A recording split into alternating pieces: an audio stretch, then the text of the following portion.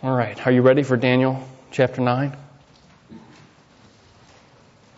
That's where I'm turning this morning. Daniel chapter 9. And as I do that, I'm just going to pray.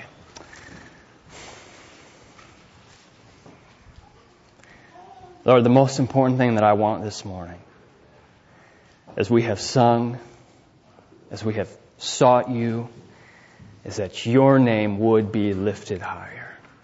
That you would be exalted as we look together at this precious promise and word from God that you gave to your servant Daniel. And today you've given it to us. You've brought it on this occasion, on this particular day, for us to hear. Meaning, there's something in here that we need to grab hold of personally and as a church. So we pray towards that end, that you may be glorified in us. In Jesus' name. Amen. Daniel chapter 9. I'm going to pick up with verse 24. We were in this portion last week, and we're going to go back over it and finish it today. Daniel chapter 9, beginning with verse 24. Gabriel is speaking, and he says to Daniel, 70 weeks are decreed about your people and your holy city, to finish the transgression, to put an end to sin, and to atone for iniquity, to bring in everlasting righteousness, to seal both vision and prophet, and to anoint a most holy place. Know therefore and understand that from the going out of the word to restore and build Jerusalem to the coming of an anointed one, a prince, there shall be 7 weeks. Then for 62 weeks it shall be built again with squares and moat, but in a troubled time. And after the 62 weeks, an anointed one shall be cut off and shall have nothing. And the people of the prince who is to come shall destroy the city and the sanctuary. Its end shall come with a flood, and to the end there shall be war. Desolations are decreed. And he shall make a strong covenant with the many for 1 week. And for half of the week he shall put an end to sacrifice and offering. And on the wing of abomination shall come one who makes desolate, until the decreed end is poured out on the desolator. Whew. Do you like corn mazes? I do. I think they're pretty fun. Once a year in the fall, I like to go out with the family, and my daughter's a little too young for it, but it's a fun thing to do, you know. But I like them even better when I go in with a map, right? Because what I don't enjoy is wandering around for hours on end, coming back again to the same place and wondering when in the world I'm going to get out of here, right? Without a map, you're bound to make one too many left turns and, wind up at the same place you were an hour ago. But you know what's even better than having a map? It's when the maze itself and the map provide us with some signposts. You know what I mean? Like you reach a certain spot and maybe you find a scarecrow there or some object and you go, oh, here's the scarecrow on the map. I know where we are, right? So you get your bearings again. When it comes to Daniel chapter 9, verses 24 to 27, I don't want you to go in without your map. Okay? Because it's entirely probable that without a guide, you will be meandering in this text endlessly without ever a clear indication if you've ever reached the end. Okay? Without a map, you're going to wander aimlessly. And that's not God's intention. It's not His intention. And you know what? He has not only given you a map, but He's also identified the beginning and the end. And isn't that great? So you don't have to wander in here wondering, where is this going to end up? You know where it's going to go. It tells you, right? It tells you this is where we're headed. Remember last week I mentioned the goal? There's a goal in this text. Don't lose sight of the goal, right? Look at your map, verse 24. 70 weeks are decreed about your people and your holy city to do what? 6 things. I'll put them up here, right? To finish the transgression, to put an end to sin, and to atone for iniquity. And 3 more. To bring in everlasting righteousness, to seal both vision and prophet, and to anoint a most holy place. Okay, so what's the big idea? There's a big idea here, right? It's this. God will accomplish His redemption plan. That's really what those 6 things are summing up. God's redemptive goal. So, now if we go back and just put ourselves in Daniel's shoes for a minute, okay, here's what Daniel had his eyes on. It was what was directly in front of him. And what was that? Well, those 70 years of exile were done. That's what's his mind. These years should be finished. Our exile should be wrapping up. And that's as much as he could see at the moment. Okay? And what he anticipated then was that God's city would be restored, God's sanctuary would be rebuilt, and God's people would be returned. Okay? So he looked, in a way you could put it this way, for a second exodus back to the promised land. Remember how the people left Egypt and there was a mass exodus back to the promised land? Well, Daniel said, I'm waiting for that again when God brings us back out of this place to the land that He promised us. Okay. Well, that much was going to happen. As you'll see in a moment, God will clarify. But God so loves Daniel that He says to him, you know what, Daniel? I got something much bigger to show you. Okay. I want you to look past those 70 years because I'm about to do something. I'm going to do it in 70 sevens. Or what your text says there, 70 weeks. Okay. Now the point here is not the exactness of that many years, which adds up to 490, but what they signify. You remember this? Well, according to Leviticus, okay, if 49 years leads to a Jubilee year, that 50th year, then 490 years leads to a tenfold Jubilee year. Okay? Meaning this. And that was a year when captives were released. Okay? So if an Israelite was in bondage to another Israelite, at that year they were set free. They could go back to their land. Property was returned. Okay? God saying, I got a tenfold Jubilee in store for you. And I got something really big. You know what it is? I'm going to break the bonds of sin. And I'm going to bring in everlasting righteousness. Okay? What God envisioned was not just an immediate release from political captivity under Babylonians or Persians or whoever, but an ultimate jubilee, right, from spiritual slavery. Okay? And this, by the way, would come by the establishment of a new covenant. Okay? I want you to keep that in mind. It's going to come by a new covenant. You with me so far? Okay. Well, as it is, you and I are not unlike Daniel. Because it's not wrong of him to look for the promise that was at hand. That these 70 years are up, right? God, when's this going to happen? When are we going back? And so we pray, it's for your name's sake. Because God, you foretold these things. When are you going to finish them? Hey, nothing wrong with desiring those short-term things. But it would have been wrong if Daniel, now knowing the big picture of what God is going to do, if he just staked all his joy and all his peace on whether or not that short-term thing was completed. Now, I think one indication that Daniel said, you know what? I'm going to grab hold of God's bigger, eternal revelation is this fact. You know what happened? He never went back to the promised land. Because next week we're going to jump into chapter 10, and that chapter starts off in the 3rd year of Cyrus, which means after the decree to go back has happened. Right? It's already been made. And where's Daniel? He's still in Babylon.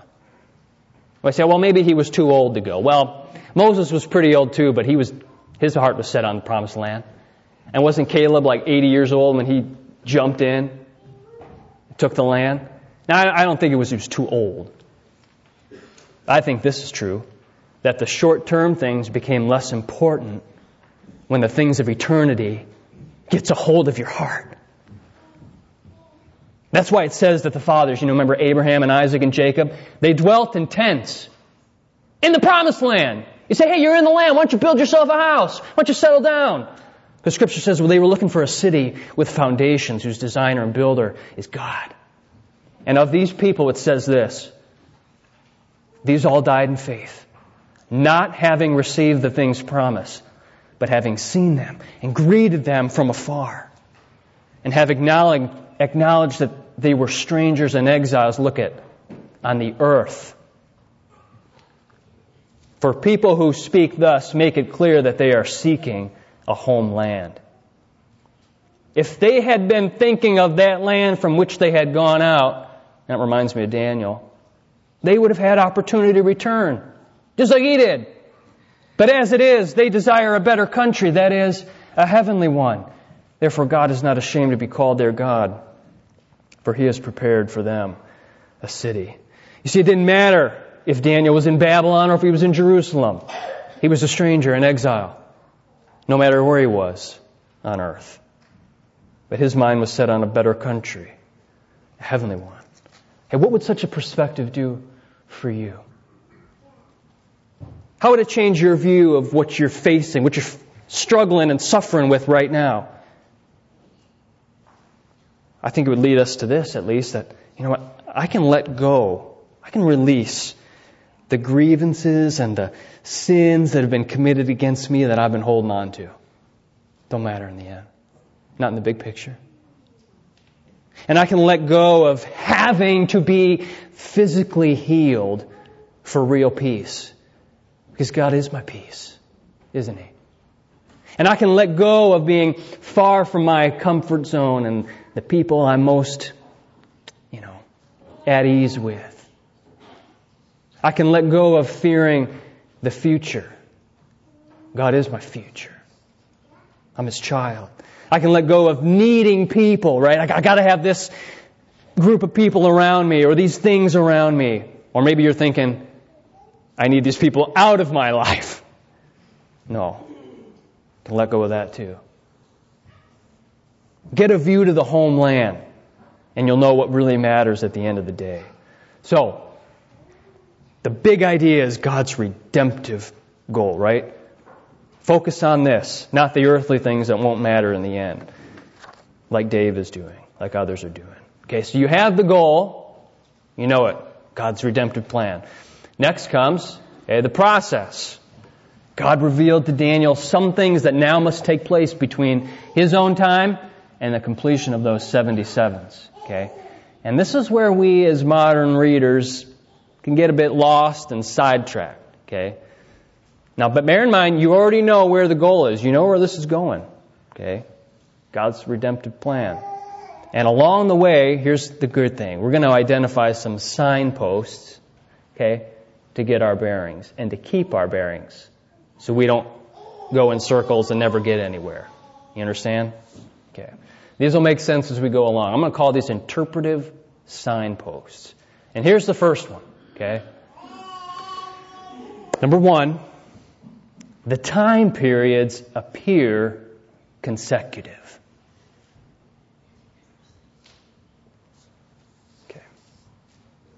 What God reveals is that there will be 3 time periods, right? Between, or till these purposes in verse 24 are complete. Look at verse 25, right? Know therefore and understand that from the going out of the word to restore and build Jerusalem, to the coming of an anointed one, a prince, there shall be 7 weeks. There's your first one. Then for 62 weeks, here's your second period, it shall be built again with squares and moat, but in a troubled time. Okay? So, this verse then, you've got the 7 weeks and you've got the 62 weeks. What's that add up to? 69 weeks, right? You do the math. Okay. Now, look at what verse 26 says. You following with me here? Verse 26 says, and after the 62 weeks, an anointed one shall be cut off and have nothing. Okay? When would that be? After the 62 weeks? Well, The most natural understanding would be the 70th week, right? Because what comes after 69? 70, okay? In other words, there's nothing in this text that gives me any indication of a gap between the 69th week and the 70th week. I don't see it here, okay?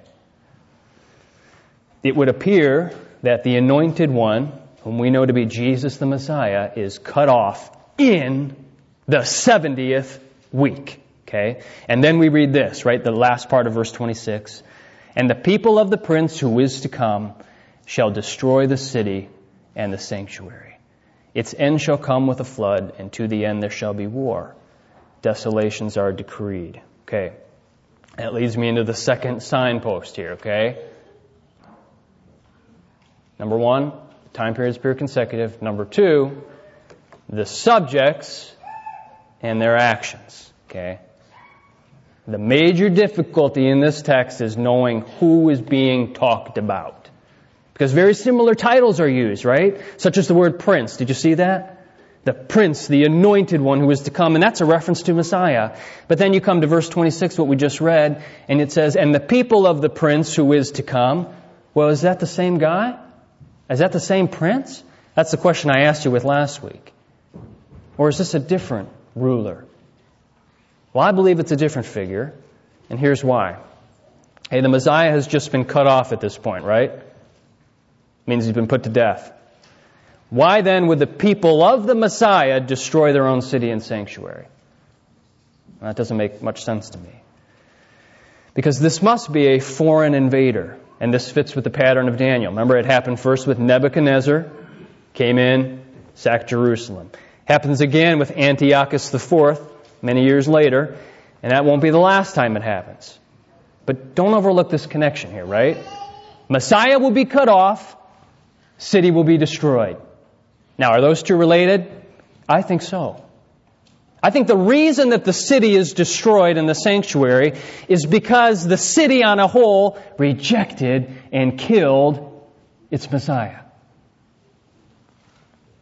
This is, in fact, the judgment predicted by Jesus, whom we know to be the Messiah, against Jerusalem and the temple. So let's do a little study here. Turn in your Bibles to the book of Luke, chapter 19.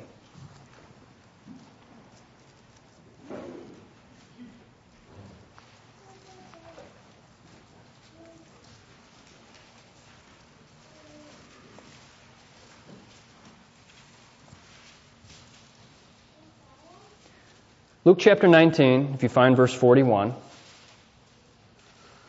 Okay, you there? It says this, and when he, Jesus, drew near and saw the city, he wept over it, saying, would that you, even you, had known on this day the things that make for peace. But now they are hidden from your eyes. For the days will come upon you when your enemies will set up a barricade around you and surround you and hem you in on every side and tear you down to the ground, you and your children within you. And they will not leave one stone upon another in you, because you did not know the time of your visitation. Do you see it? Do you see the connection here?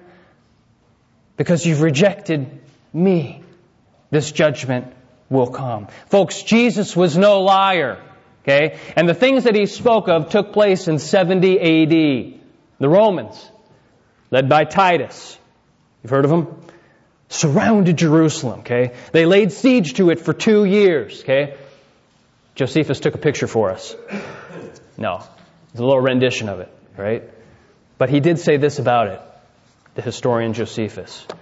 He said, and when they, speaking of the Roman soldiers, were come to the houses to plunder them, when they broke in, they found in people's houses, okay, they found in them entire families of dead men and the upper rooms full of dead corpses. That is, of such as died by the famine. That's what happens when you're under siege for 2 years. There's corpses in your house. They then stood in a horror at this sight and went out without touching anything. But although they had this commiseration for such as were destroyed in that manner, yet they had not the same for those that were still alive. But they ran every one through whom they met with, and obstructed the very lanes with their dead bodies, and made the whole city run down with blood, to such a degree, indeed, that the fire of many of the houses was quenched with these men's blood.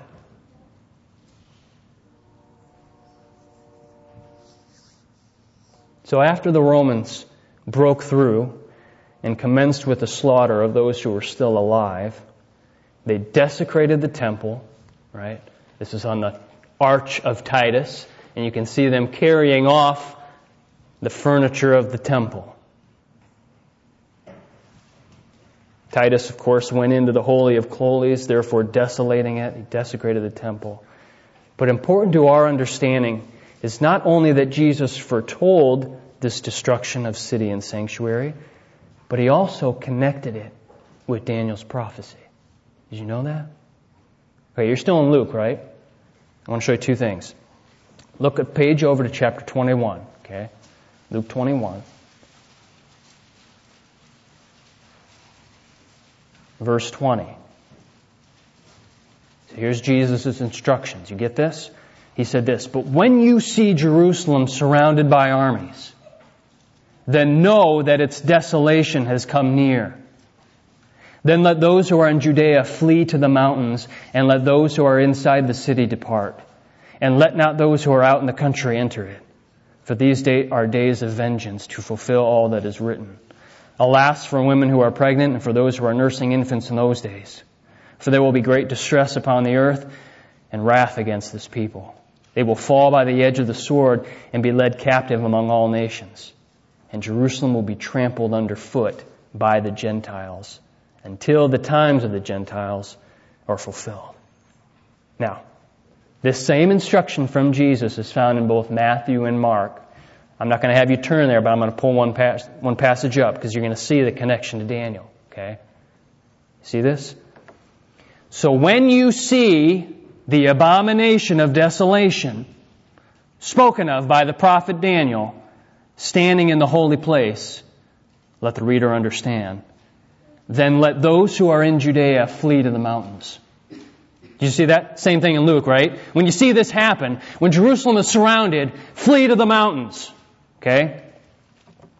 When the abomination that causes desolation, that's just a phrase that means when that blasphemous Gentile stands where he ought not to, in the Holy of Holies, an event foretold by Daniel that Matthew says, hey, you need to understand this. Let the reader understand.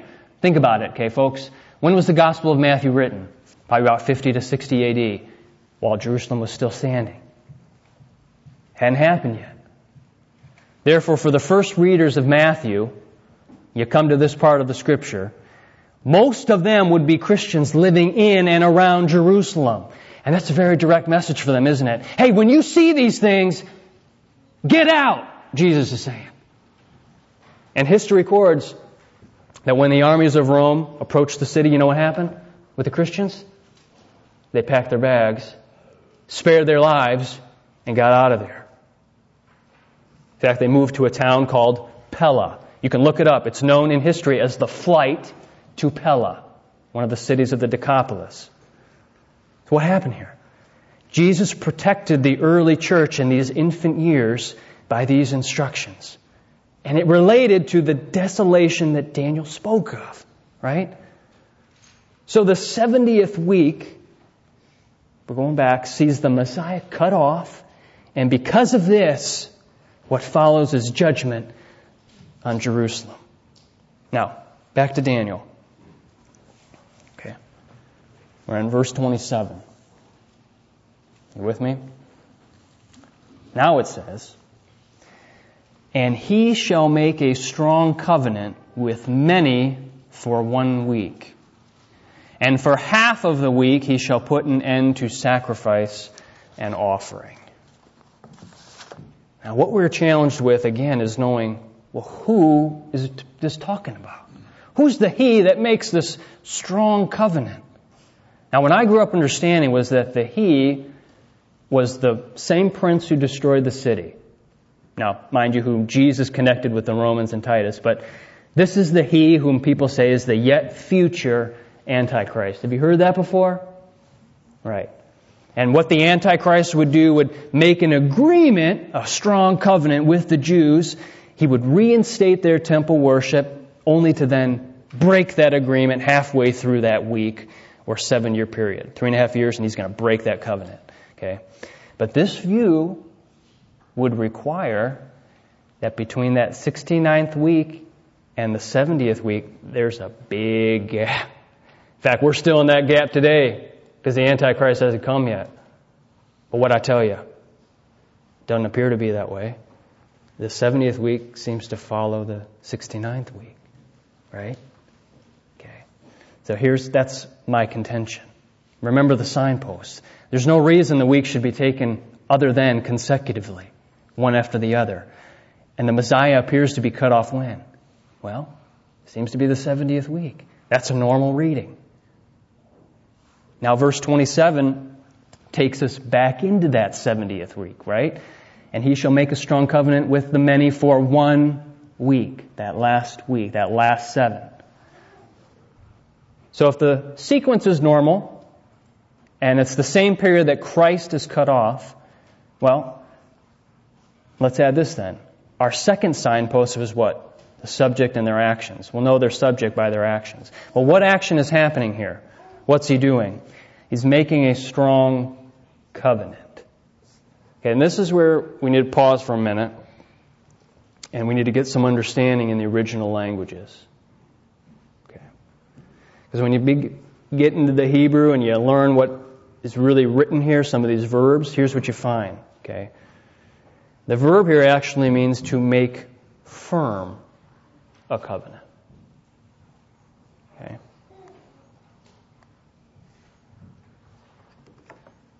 To make firm a covenant. Not to create a covenant out of thin air. Okay, so I do not think that the subject here is the Antichrist at all. And that's not to deny that he will make a future appearance. I just don't see it here in this text. Because it's not talking about making a covenant, only ratifying one that's already existing. Now listen here, folks, then. Listen. There was a covenant in existence. It's called a new covenant. Made by God during the exile. Remember Jeremiah 31, Ezekiel 36? Okay. But it had not yet come to pass yet, had it? Well, when was it ratified? Okay. When were the conditions of that covenant met? When was it finally inaugurated and brought to pass? Well, you remember what Hebrews says? Where there is a will involved, it requires the death of the one who made it. And the covenant is not ratified until it's ratified with blood. For it goes on to say, without the shedding of blood, there is no forgiveness.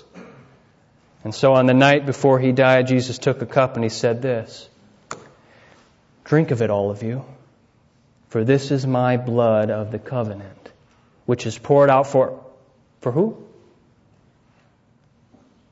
For many, for the forgiveness of sins." Did you catch that? Which is poured out for many. Well, go back to Daniel for a minute. The covenant confirmed in Daniel was with who? He will confirm a covenant with many. Isaiah 53:11 says, "Out of the anguish of his soul he shall see and be satisfied. By his knowledge shall the righteous one, my servant, make many to be accounted righteous, and he shall bear their iniquities." Matthew 20:28, "Even as the Son of Man came not to be served, but to serve, and to give his life as a ransom for many." Therefore, in humility I propose, this is not a reference to the Antichrist and him making some kind of treaty with the Jews, but is rather a reference to the Messiah that tells us in more detail what his cutting off will accomplish. In other words, you could say this, verse 27 repeats verse 26, but with a little more detail. So, put it this way then. The 70th week is divided thus. For half the week, the first half, the work of redemption is accomplished. He shall put an end to sacrifice and offering. Jesus' death brought an end to the sacrificial system. It's no longer necessary, right? He put it to rest. It's done. The second half of the week witnessed the destruction of Jerusalem that followed, right? And on, verse 27 finishes, and on the wing of abominations shall come one who makes desolate, until the decreed end is poured out on the desolator. Again, this echoes what was said in 26, right? The city and sanctuary will be destroyed. Desolations are decreed. Same thing here, only it adds this.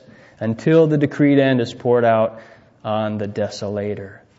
Those whom God uses to judge His people, He also judges themselves. Think of Belshazzar, right? Blasphemed God. Taken out. Antiochus IV, taken out. Titus, removed. Antichrist to come. Hey, the desolator will be taken out. You follow me? Okay. Now maybe you're thinking, Pastor Josh, what does this interpretation mean for your eschatology? I mean, if the 70th week is not future to us but has already happened, I don't know. I haven't gotten that far yet. Because that's not really my main concern, is it? My main concern, what's most important, is that I have to exegete what's in front of me. And that highlights a rather important point that I want you to take hold of, okay?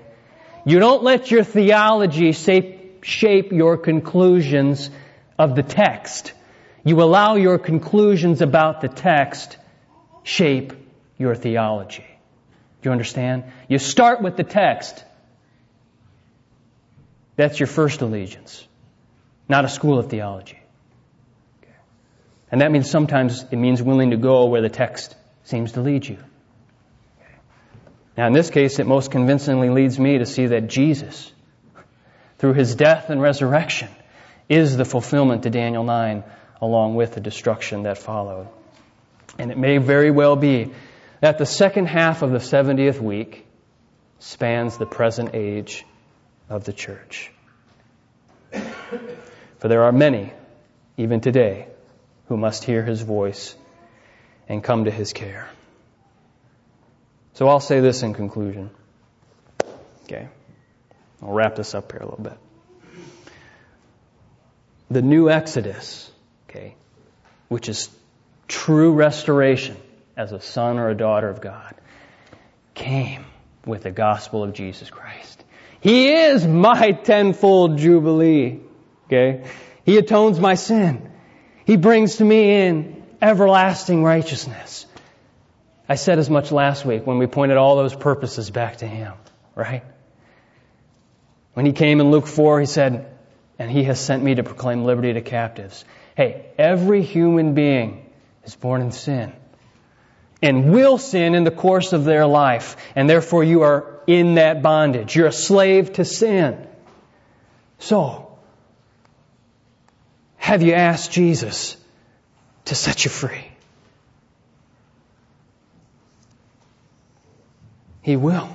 Today, if you ask Him to.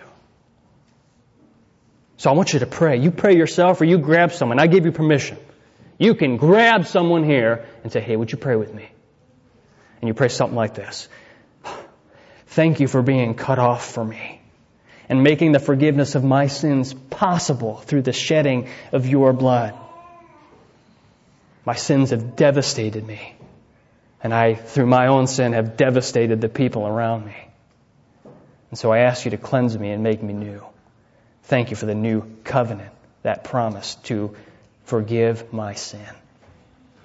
Now I trust you, for there is no one else who is worthy, least of all myself. And if that's your heart, then rest and live by the love that He has given you. Man, what a view that Daniel had from afar, right? But you and I, we don't stand back from where Daniel was at. I don't know how many years it was till Christ would come, but we're here now, right? Christ has come near to us and He said, I'm going to make my home with you. So what does Jubilee sound like? Well, I think it sounds a lot like singing. Okay?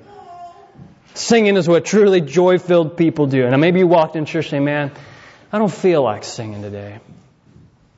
I've been there. But I'm going to ask you to sing anyway. I'm going to ask you to sing for yourself. And you know what else I'm going to ask you to sing? I'm going to ask you to sing for the person sitting next to you. Did you know the Bible says to sing for others? Sometimes you've got to sing for somebody else who needs to hear you sing. Otherwise, I wouldn't hear those words in Christ alone. Because it says, address one another in spiritual songs. So it's not that we need a filler here at the end. Well, let's just pick a song and close that way. No, singing is a ministry to one another. To uplift each other, to look to Jesus Christ and put your confidence in Him, whatever it is that you face. So would you sing in such a way that those hearing would say, you know what? If that person can have courage with what they're dealing with, I can sing too. All right. Let's pray for the meal that we're about to share. Lord, thank you for the fellowship that we have because we're all in Jesus Christ. Therefore, God is my Father, and these brothers and these sisters are mine brothers and sisters. And so it's good to be together. And we need times of fellowship, and we need times as a church to think about where we have been and where we are going. And such is the occasion for meetings such as we're having. So, Lord, we pray that you would lead us and guide us. And in the process, our faith would be built up. Our love would be extended. And we would grab hold of the eternal things as a church. In Jesus' name. Amen.